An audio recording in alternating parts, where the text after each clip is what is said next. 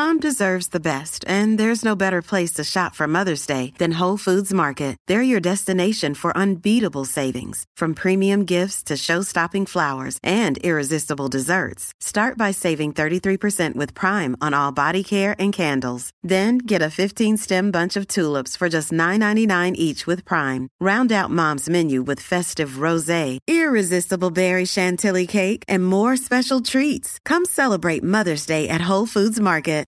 Hello, this is Benjamin Boyce. Welcome to my radio show with Faces. Today's guest is Claire Graham, who is a British individual with an intersex condition. We speak about what it means to be intersex, because there's a lot of different intersex conditions, and we also speak about the ways in which the trans lobby is using intersex to forward their ideological positions, and how that is actually marginalizing an already marginalized group, especially in the ways in which sex and gender is being majorly conflated by people all the way up in the ACLU. So this is a great little conversation that goes on for about 45 minutes, maybe 50.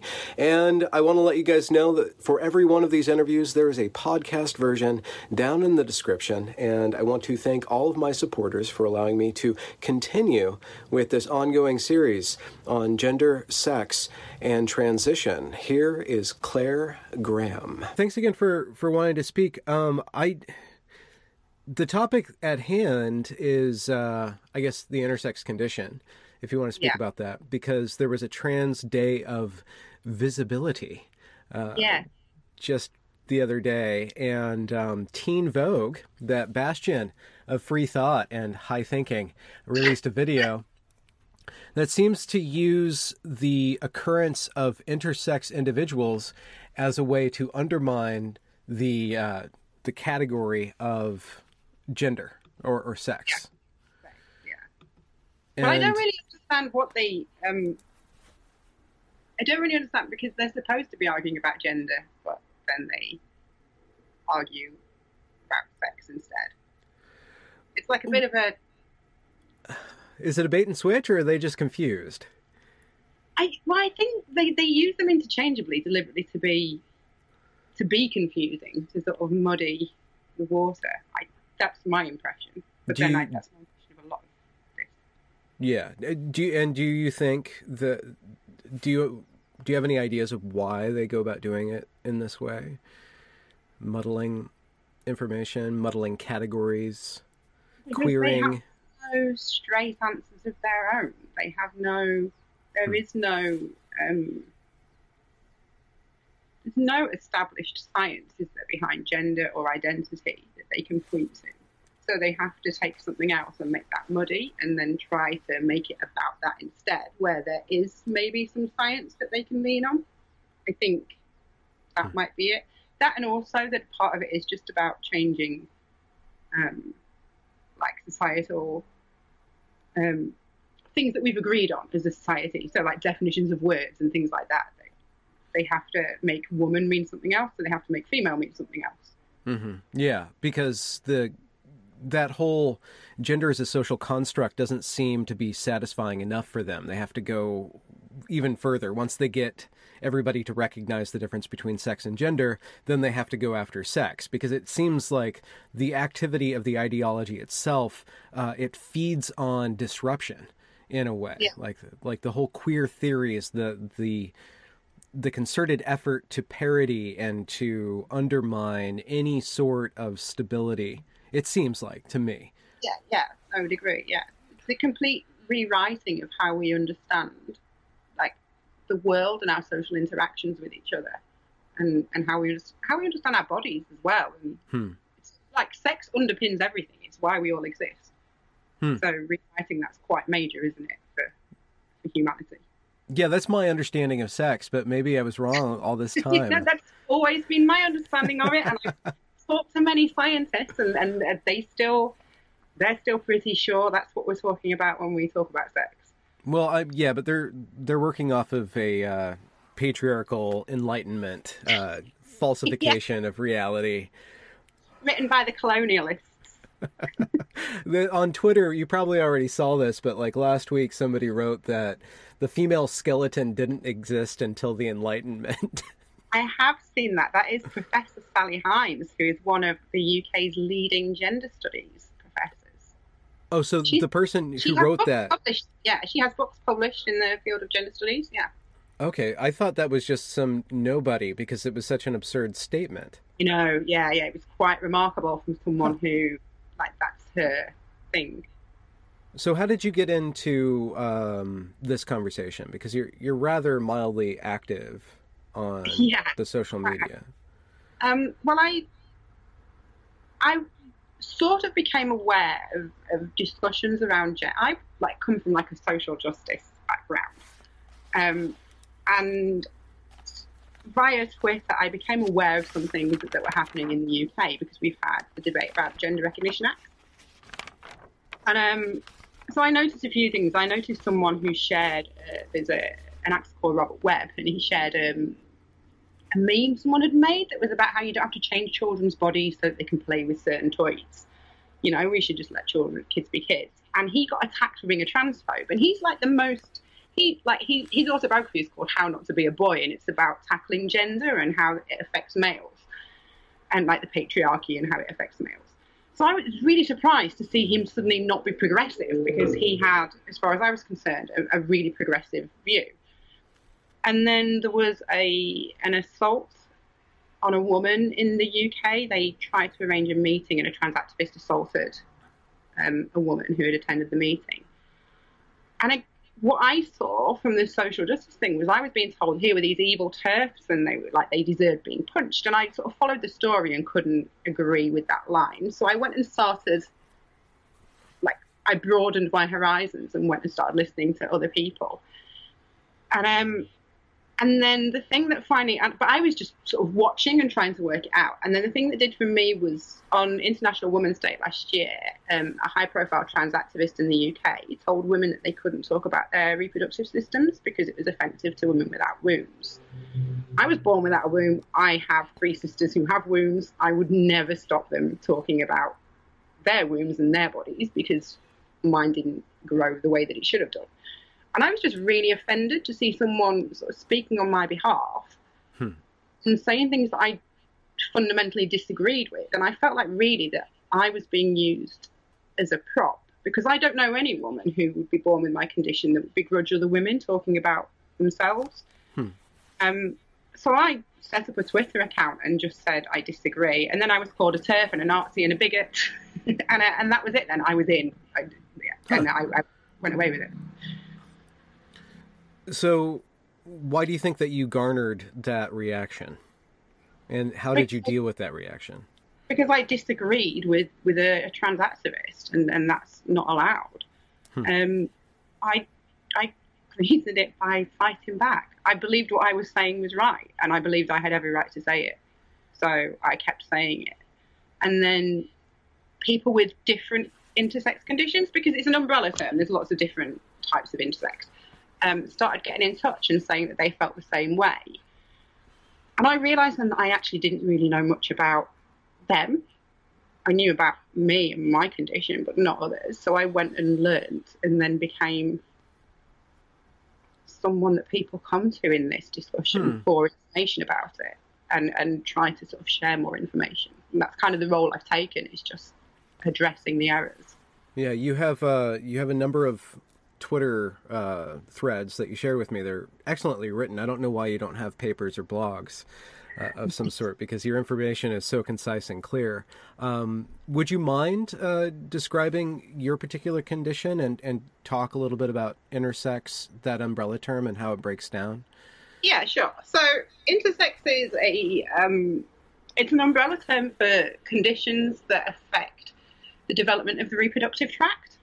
So in my case, it's MRKH, which basically just means that when I was developing, and they don't really know why it happens, my reproductive development got interrupted. So I didn't grow. I don't have a cervix. I have a tiny womb that got stopped from growing.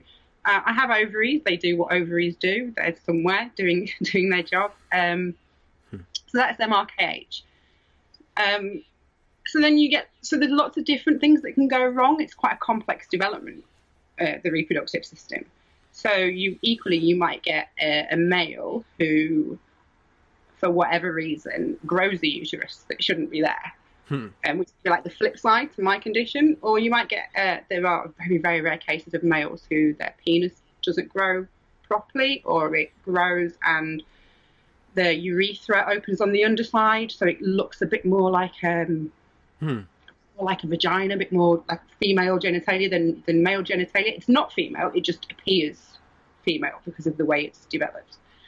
There's also chromosomal conditions, so things like Klinefelter's, where you like a male with an extra X chromosome. So they might have, like, I always feel really bad discussing them because it's their conditions, but they might have a smaller penis. Also, they may during puberty grow some breast tissue, and less hair growth, perhaps. Yeah, and then there's case women. I'm trying to think of like the most common that people might have heard of. So they are women with the XY chromosome and internal testes. But when they're born, they look female on the outside. They have a vagina. Some have a cervix and uterus. Most don't, because the Y chromosome would prevent that. And they produce male genetic things, sperm, then? No?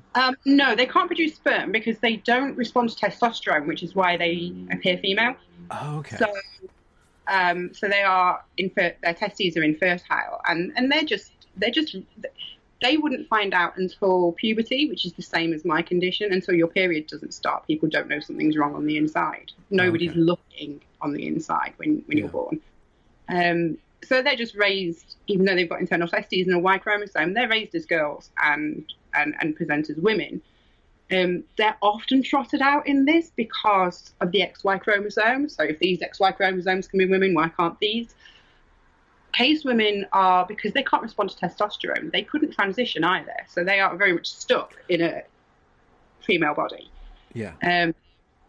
And does their body produce estrogen then? Do they go along like the arc of female? Testosterone, but they can't respond to it, so it turns testosterone into estrogen. So yeah, if they don't have surgery when they're younger, sometimes their testes are removed when they're babies. But if it's not, then their testes would produce the testosterone that would be turned into estrogen, and they would go through female puberty minus periods because they don't have the ovaries and other structures. In one of your threads, you point out a famous article that's the foundation of the stat that intersex is as common as green eyes or red hair. And I'll put this graphic in because it's a very graphic graphic where you have that bimodal distribution of the two humps, and then there's this little zone in between where those two humps interact. And that's used to say that there is this in between, or this both, or this neither. But in your thread, when you go through and you break down all these various conditions, they're either male or female in how they develop. There's no real in between. There's just there is a gray area, but it's not. That graph is just a picture. It doesn't mean anything. If you look, there's no label on the axes because there's no way to measure what we mean by that. Okay. So it's just they've kind of made up this theory and then gone, and here's a picture of what it would look like if it actually was this, but it isn't that. So it's a nonsense thing. It's just it's like a visual aid for idiots, if you like. But there's no crossover. So it's interesting that this your condition and intersex condition is being used by a certain thread of transactivism and then queer theory, or the queer theorists, to advance their agenda that because these outliers exist, that means that there is no such thing as sex, therefore there's no such thing as gender. And one level of that is, and I guess you've already responded to this publicly and in this conversation about what is it like to watch your condition be used by these people in the name of social justice. It seems like you become a pawn, which is very dehumanizing. It's like it feels like being a human shield in many regards. When the debate gets tough on trans activists, they wheel us out as that, and it shuts down people. Because I was talking to a journalist the other day, and she was saying until I'd got involved and started saying, "Hang on, you can't do this to me," as soon as like my medical condition or an equivalent was brought up, people backed off because no one wants to attack people with horrible medical conditions that are complex and often quite traumatic. So it's like this human shield of, if you're saying that about us, you're saying that about intersex, and nobody's going to do that. And that's how I feel. And also just incredibly, I know people use this word a lot, but incredibly gaslit, because I'm there saying this isn't true.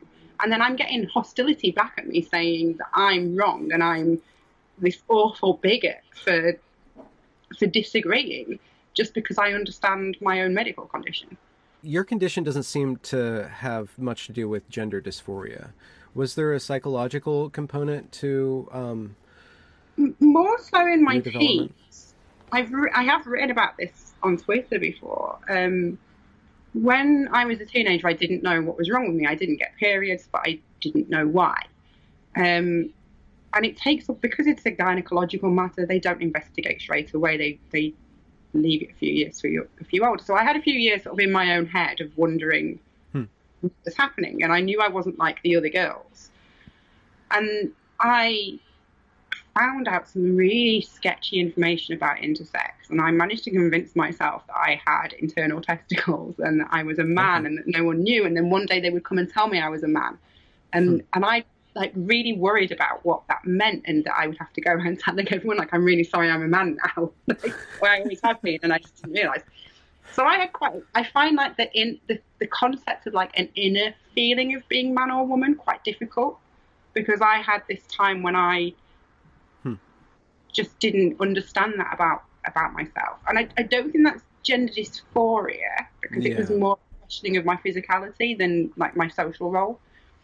And did your social role shift after you found out, or did you just naturally fit into like your sisters and female spaces? To be honest, I was quite a tomboy when I was little, and I've always had, my best friends have always tended to be male. I've always sort of hung around in male groups, not because I think I'm a man. I tend to like more of the same things. And then also as I've got older and my female friends and my sisters have gone and had babies and those things, and that's very much like part of their world, I don't always find I fit in, or I'm not always comfortable with their conversations. But again, I wouldn't shut them down. I just go and play video games with boys. How have you seen resources for intersex individuals develop over your lifetime? And you said that you found some sketchy data. Do you think things are getting better? Do you think that some advocacy is needed? And do you think that... I think this has made it worse. You see a lot of intersex orgs now, like a lot of LGB orgs have become really trans-centric. So there are a lot of orgs that really concentrate on identity and have moved away from helping us to understand ourselves. Or, I mean, like, because there aren't that many intersex trans people, again, like which makes it odd that they're conflated. It's quite rare for intersex people. Well, because you're starting with a small demographic, and then you're adding another very small demographic onto that. So you're going to have a fraction of this group. Being it's a tiny number. There's some data. I mean, there's no real data collected on this. But there's an intersex org in the UK who's talked to specialists, and they've said out of like the 130 ambiguous babies they might see in a year, which actually would exclude people like me because I wasn't ambiguous at birth, you might get like one every 2 years that question their gender at some point. So it's like 1 out of 260, which is quite a small number, really. Yeah. So yeah, it's not that fast, and it varies between conditions as well, to be fair. As I say, case women wouldn't be able to transition, so it's not a world that they would ever really enter into. You do get people, because of intersex surgeries on infants, so you do get people who are surgically altered to be the opposite sex. Well, not to be, you can't be made the opposite, to look like the opposite sex, who are raised that way, and they're not always told the truth.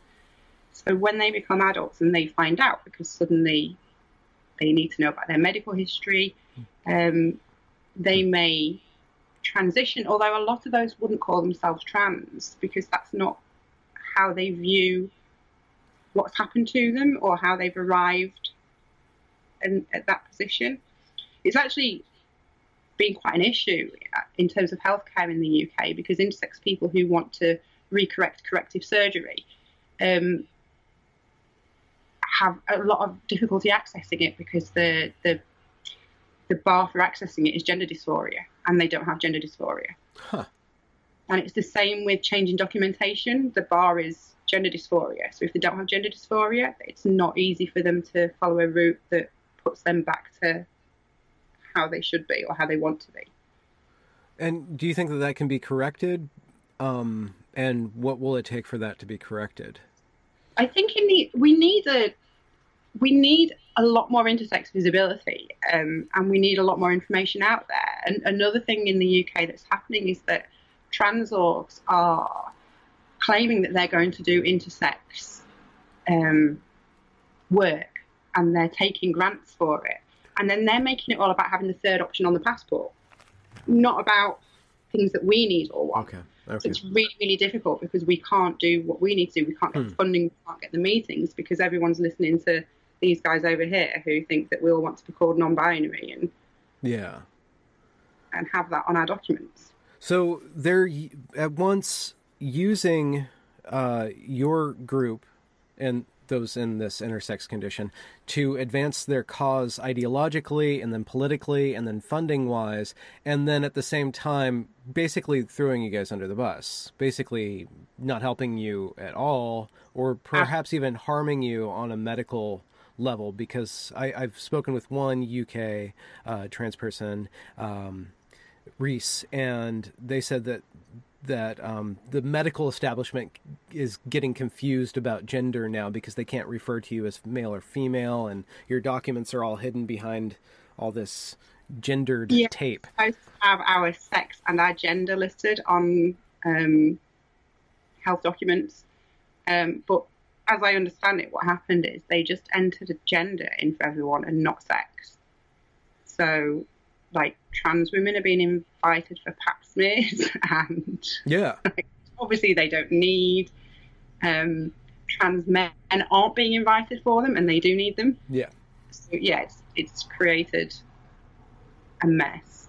I would say as well, in terms of intersex advocacy, the way that we are used is counterproductive to us. One of the reason that intersex infants are cosmetically operated on, and this is something all intersex orgs would like to bring an end to, is because people won't accept their body as male or female. So a girl with an enlarged clitoris, or it looks like a penis, we must change that. Or a boy with a micropenis or hypersphagia, or it looks like a vagina, so we'll just create a vaginal opening and call them female. And that's really what they're pushing, is that these bodies aren't male or female. So it actually, in terms of fighting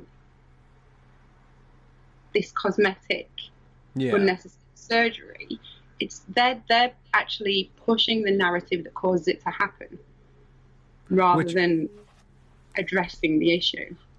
So what's that which caused the surgery to happen? Like a societal expectation of a clitoris will look a certain way or a penis will look a certain way. That's and that's what causes it. So the parent looks at their baby and it's not, their genitals don't look how they should do, and they want that sorting.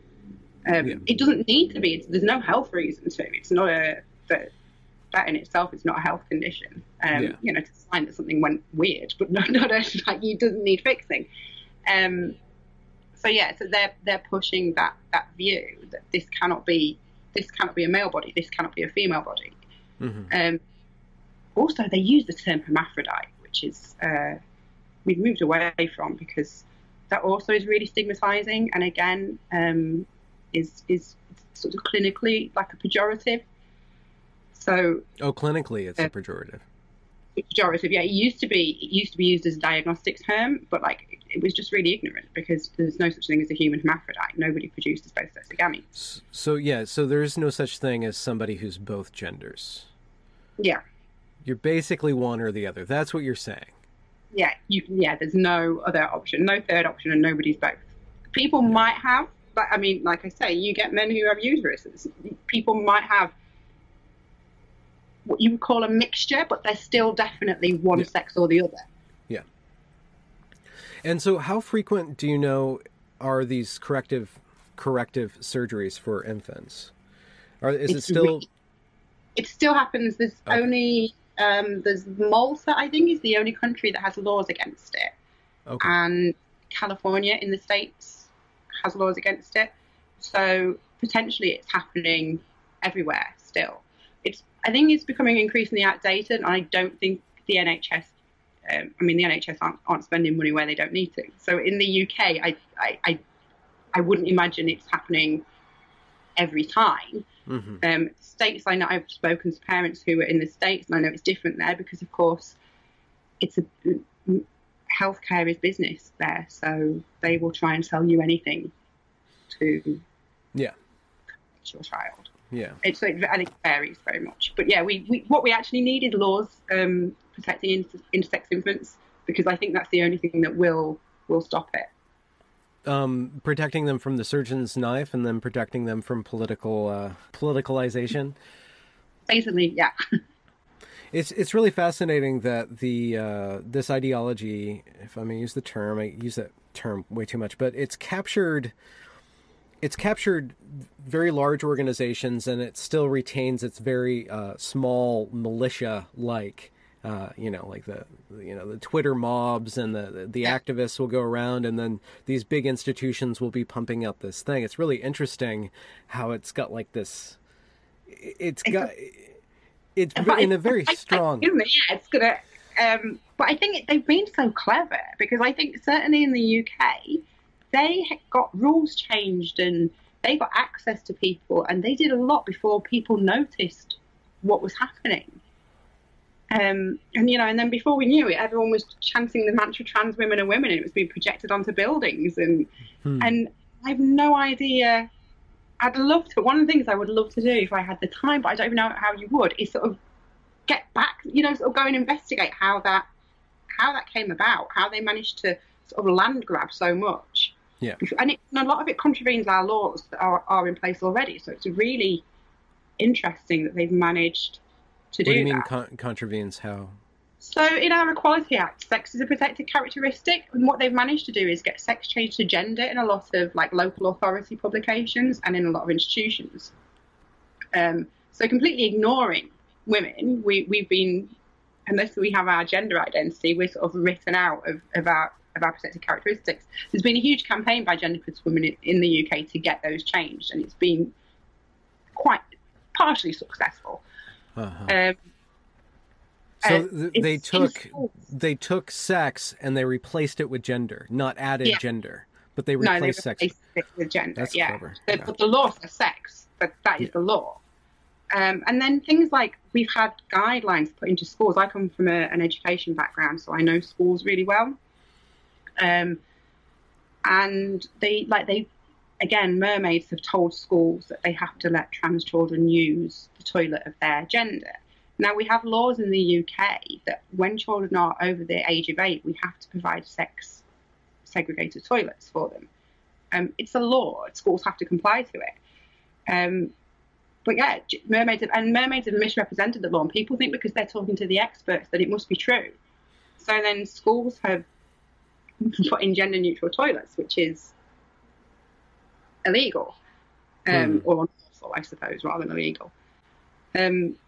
So yeah, it's really odd that you look at it and you think, but we've got rules about this, we've got laws about this, and no one's listening to them. Everyone's just doing what this lobby is telling them without any question. And I find it really odd, because we're so big on safeguarding here. We wouldn't do that for any other group.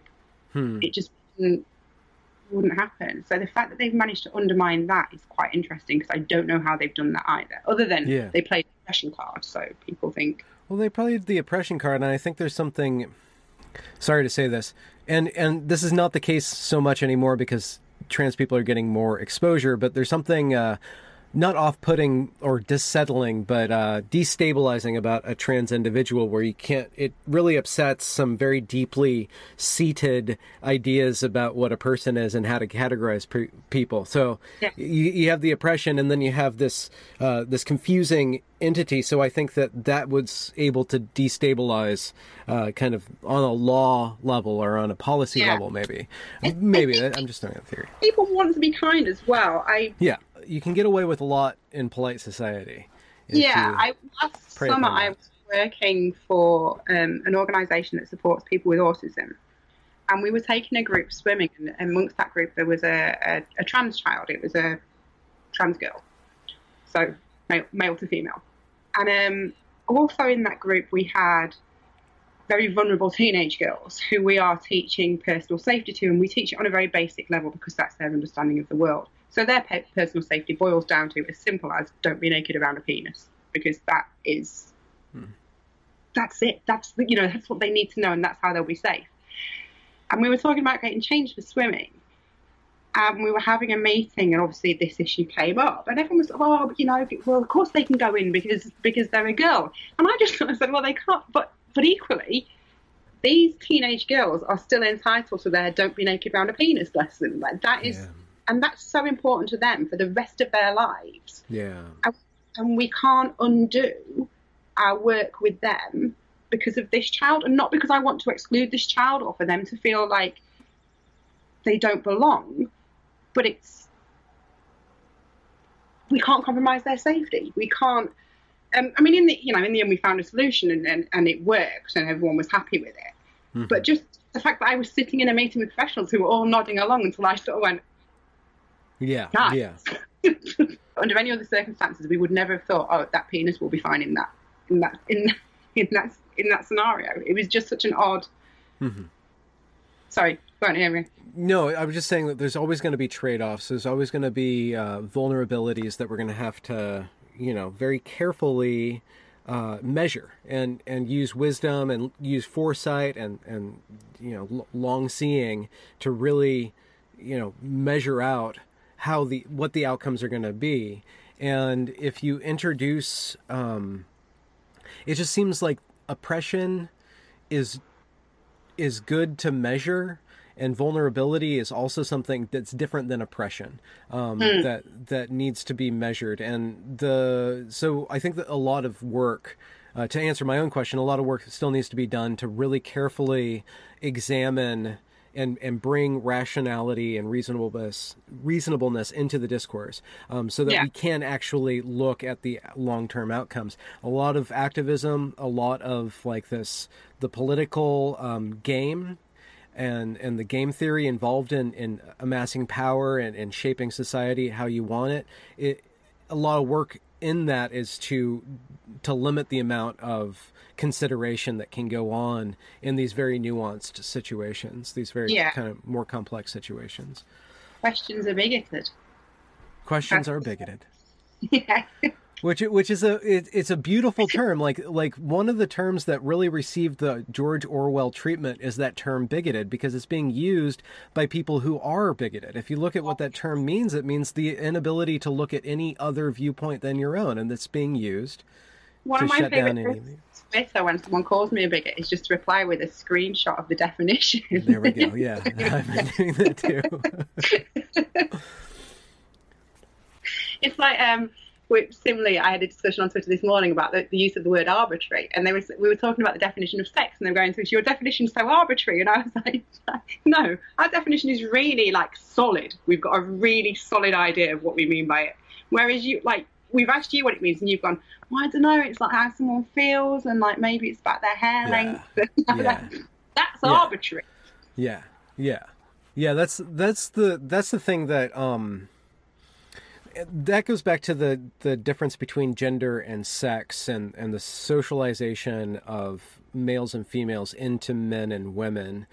I think that there needs to be more work on that, and the trans like this whole trans discussion and debate and the movement is going to bring to light and kind of shore up more theorizing and building a stronger understanding of that complex relationship of the individual male and female emerging into society and the negotiations that happen on a psychological level and a subconscious level and then on a conscious and a social level. I think the discussion about gender is actually really healthy, and it's something that we should have had.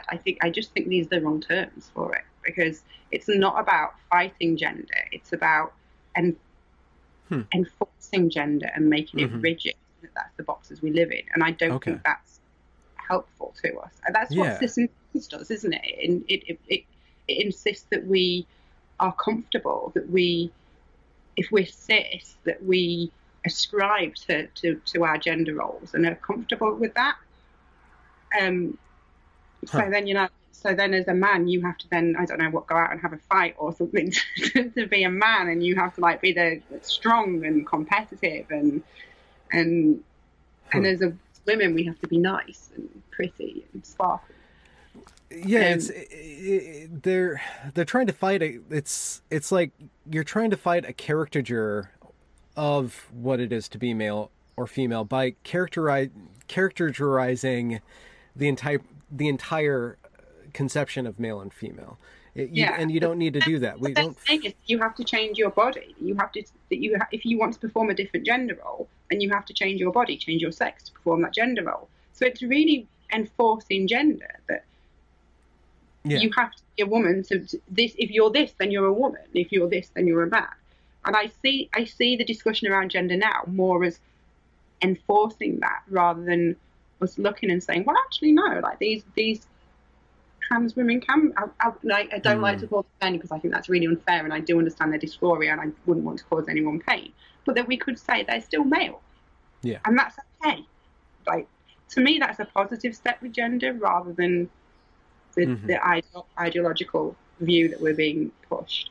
Yeah, I can understand gender dysphoria.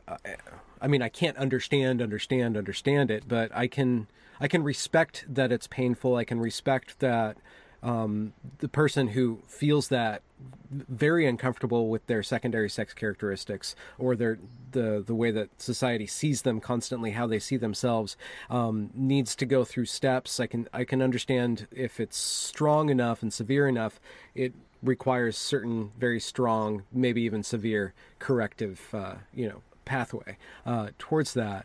But at the same time, I can still see that it's the responsibility of the person to kind of do some of the work with their gender dysphoria and not displace that onto society. And I think it brings to light the vulnerability of women as a class having to now kowtow to these males with very strong male characteristics and want to be females with this very strong male drive to be a female.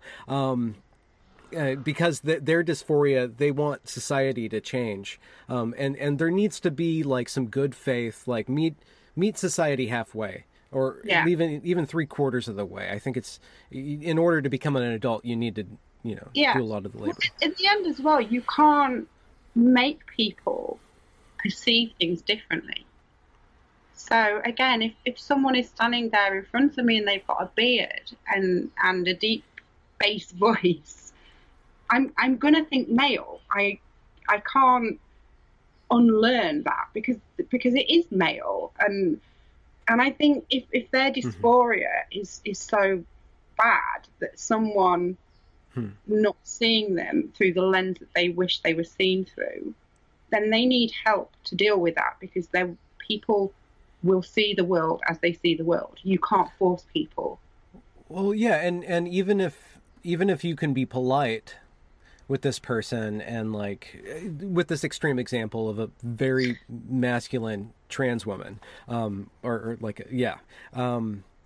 even if you can like treat them in a way that they kind of like, you still need to listen to your intuition, because a male presenting body to a female is going to have certain things that you're going to need to interact with and be aware of and be wary of. Yeah, it's so important. And one of the things that, like with the bathroom debate, which sort of gets on my nerves, because I always feel like that's kind of a bit of a distraction in all of this. I don't think toilets are the most important issue. But having said that, there's now in universities over here, they're putting posters up, saying to people, if you think someone's in the wrong bathroom, then you don't ask them because they know better than you. Well, the reason that women's spaces are safe is because we've always been able to say to someone, I don't think you should be in here. Yeah. And then removed. Yeah. And now we're not allowed to question it. So our spaces aren't safe. So actually, I don't really understand. Interesting. Why trans women need to be in our spaces, because they've taken away the thing that makes it safe. Once talking about the extremes here, I don't mean transsexual women who have put the work in and who we probably wouldn't notice in the bathroom stall next to us. I mean, where you've made it, you cannot question a clearly male person because you might offend them. Like, one of the things, it's not that trans women necessarily are a danger, but that men could take advantage and claim that we're trans women is one of the big arguments. And I hate it when you get back quite often, why would they do that? No man would do that. Why would a man go to the effort? Well, they've trained as priests, they've trained as teachers, they've trained as doctors, they've trained as sports coaches, they've done all sorts of things to get access to. If all you have to do is stand there and say, I am a woman, rather than doing years of seminary school, why would you not? And if you're not prepared to have a conversation about how we stop those people from coming into women's spaces, then you are not women's spaces being safe. So again, why are we arguing that trans women have to be in them because they're safer? We've removed the safeguarding. It doesn't make. They might as well be in with the men, because all the weirdos are going to be coming in, saying they're women and coming in our toilets. Yeah. Well, they don't feel safe with the men, I guess, but you don't know. It's horrible. I don't know. I have sympathy. I have genuine sympathy. And again, I mean, I have my trans friends. They and I know this shouldn't be the be all and end all, but they pass to varying degrees. And I have friends who are trans women. Some use male spaces, some use female spaces, some use a mixture, and I can see why. And I know one of my friends who's a trans woman, because of this whole gender thing, decided she would try to use male spaces. And she was in a nightclub and she thought, right, she'd had a drink, so why not? I'll go in the men's toilet. And of course she got shouted at because people thought she was a woman going in the men's toilet. So I can I can see why, for genuinely transition people, actually access to women's spaces, there is a conversation for us to have about that for their own safety. But they have to abide by the rules. There needs to be a negotiation, and this tactic of ending negotiation is unacceptable. It's disrespectful. Yeah, just the whole no debate thing is just such a ridiculous position to take, because it's going to be debated whether you want it to or not. People will talk. It seems like in the political context of this happening in the left, and then the left being taken over by it, and then a bunch of lefties or liberal people being shunted and thrown out, is the result of this, which will have greater consequences in, like, when we go to vote, or when we go into this reconfiguration of these parties. It'd be really interesting to see what happens if we have an election here.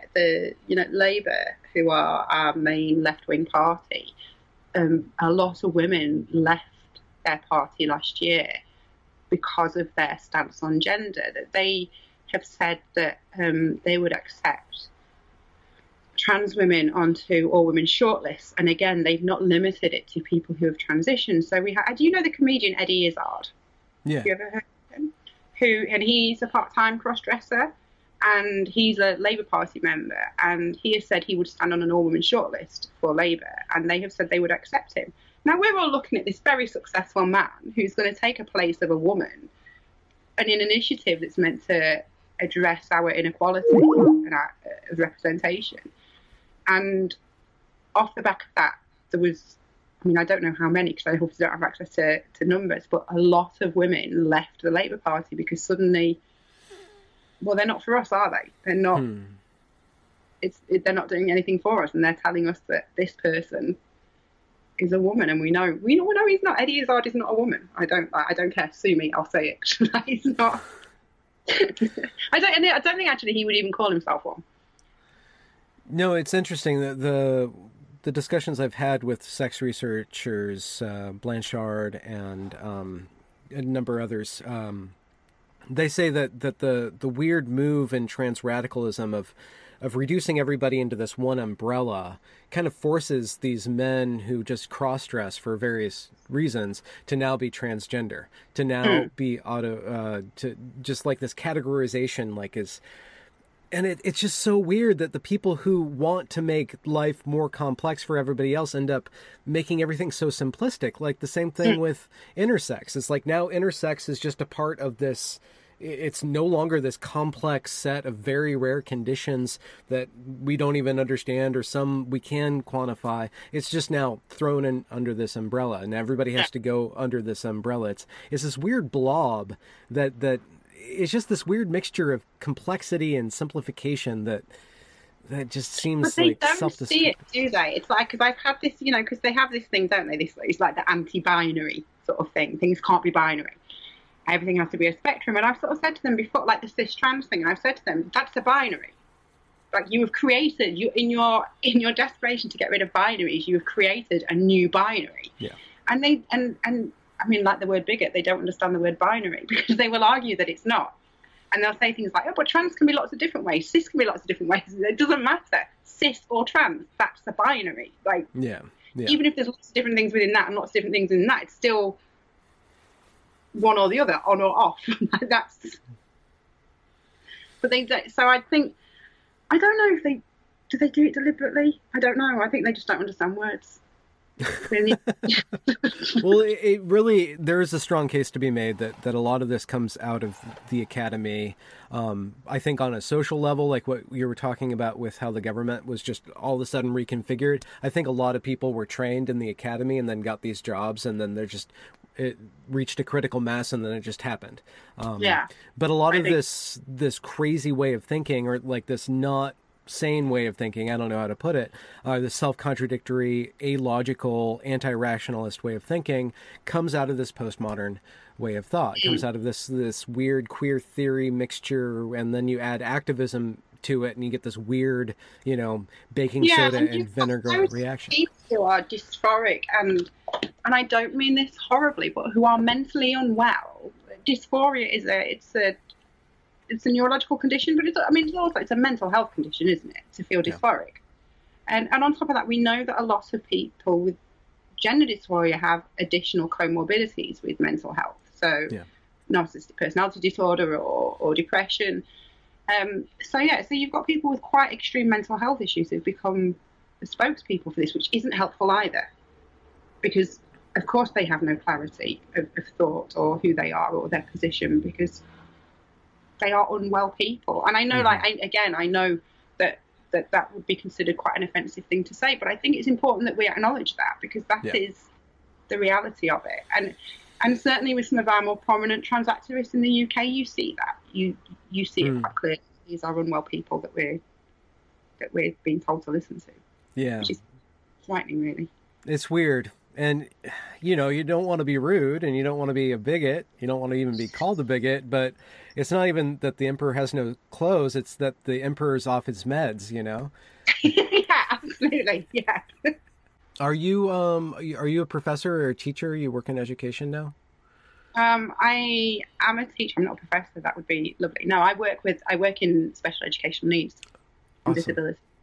So that's what I do. I work with angry children all day, which again has helped me with the trans activists, because they come at me with their anger and I think, you're just like what I deal with at work. So you basically set yourself up to never leave. It's just I live in a permanent world of people being angry at me because I'm saying no to them. That's what I do. I do appreciate reading through your Twitter. I appreciate your tonality. And I think I myself worked in preschool for a while. It really prepared me for social media in a way, to kind of to enter the fray in a way that doesn't add more fraying to it. Yeah. And I hear that in your voice. I don't go in there. I never went into this to have a row with anyone. That's not. I mean, it happens. It happens quite a lot because people come and argue with me, and I argue back. But I never went into this to attack people. I just wanted to inform, educate, and have my own voice in a debate where I I was involved before I was involved. People were talking about and like people. I feel like you Sarah in Catch-22. Like you were talking about me. Like we were talking about intersex people. Yeah, but that's me. Well, never be anybody's pawn except your own. Exactly. Yes, it's good advice. Yeah. Yeah, I entered into it that way, and then just when I got the bad temper back, just thought, I know what I'm going to do with you, and I'm going to either laugh at you or take a firm tone. Yeah. Well, it's important, and thanks for letting me put you in my series, because like your voice, I mean, your condition, and then what because of what you've gone through and what you have or whatever, is very important to this conversation, especially if it's being used now to destroy science or whatever they want to do, whatever their end game is, the ACLU or whoever, whatever they really want. I guess they're trying to drag you into it, so it's. No, thank you. It's taken a long time, I think, for intersex people to actually have representation in this that isn't someone else talking about us. So anyone that includes an intersex voice in this, is so important, because this is how it should have been for us from the start. It's a shame that it's taken me just being really pissed off with people on Twitter.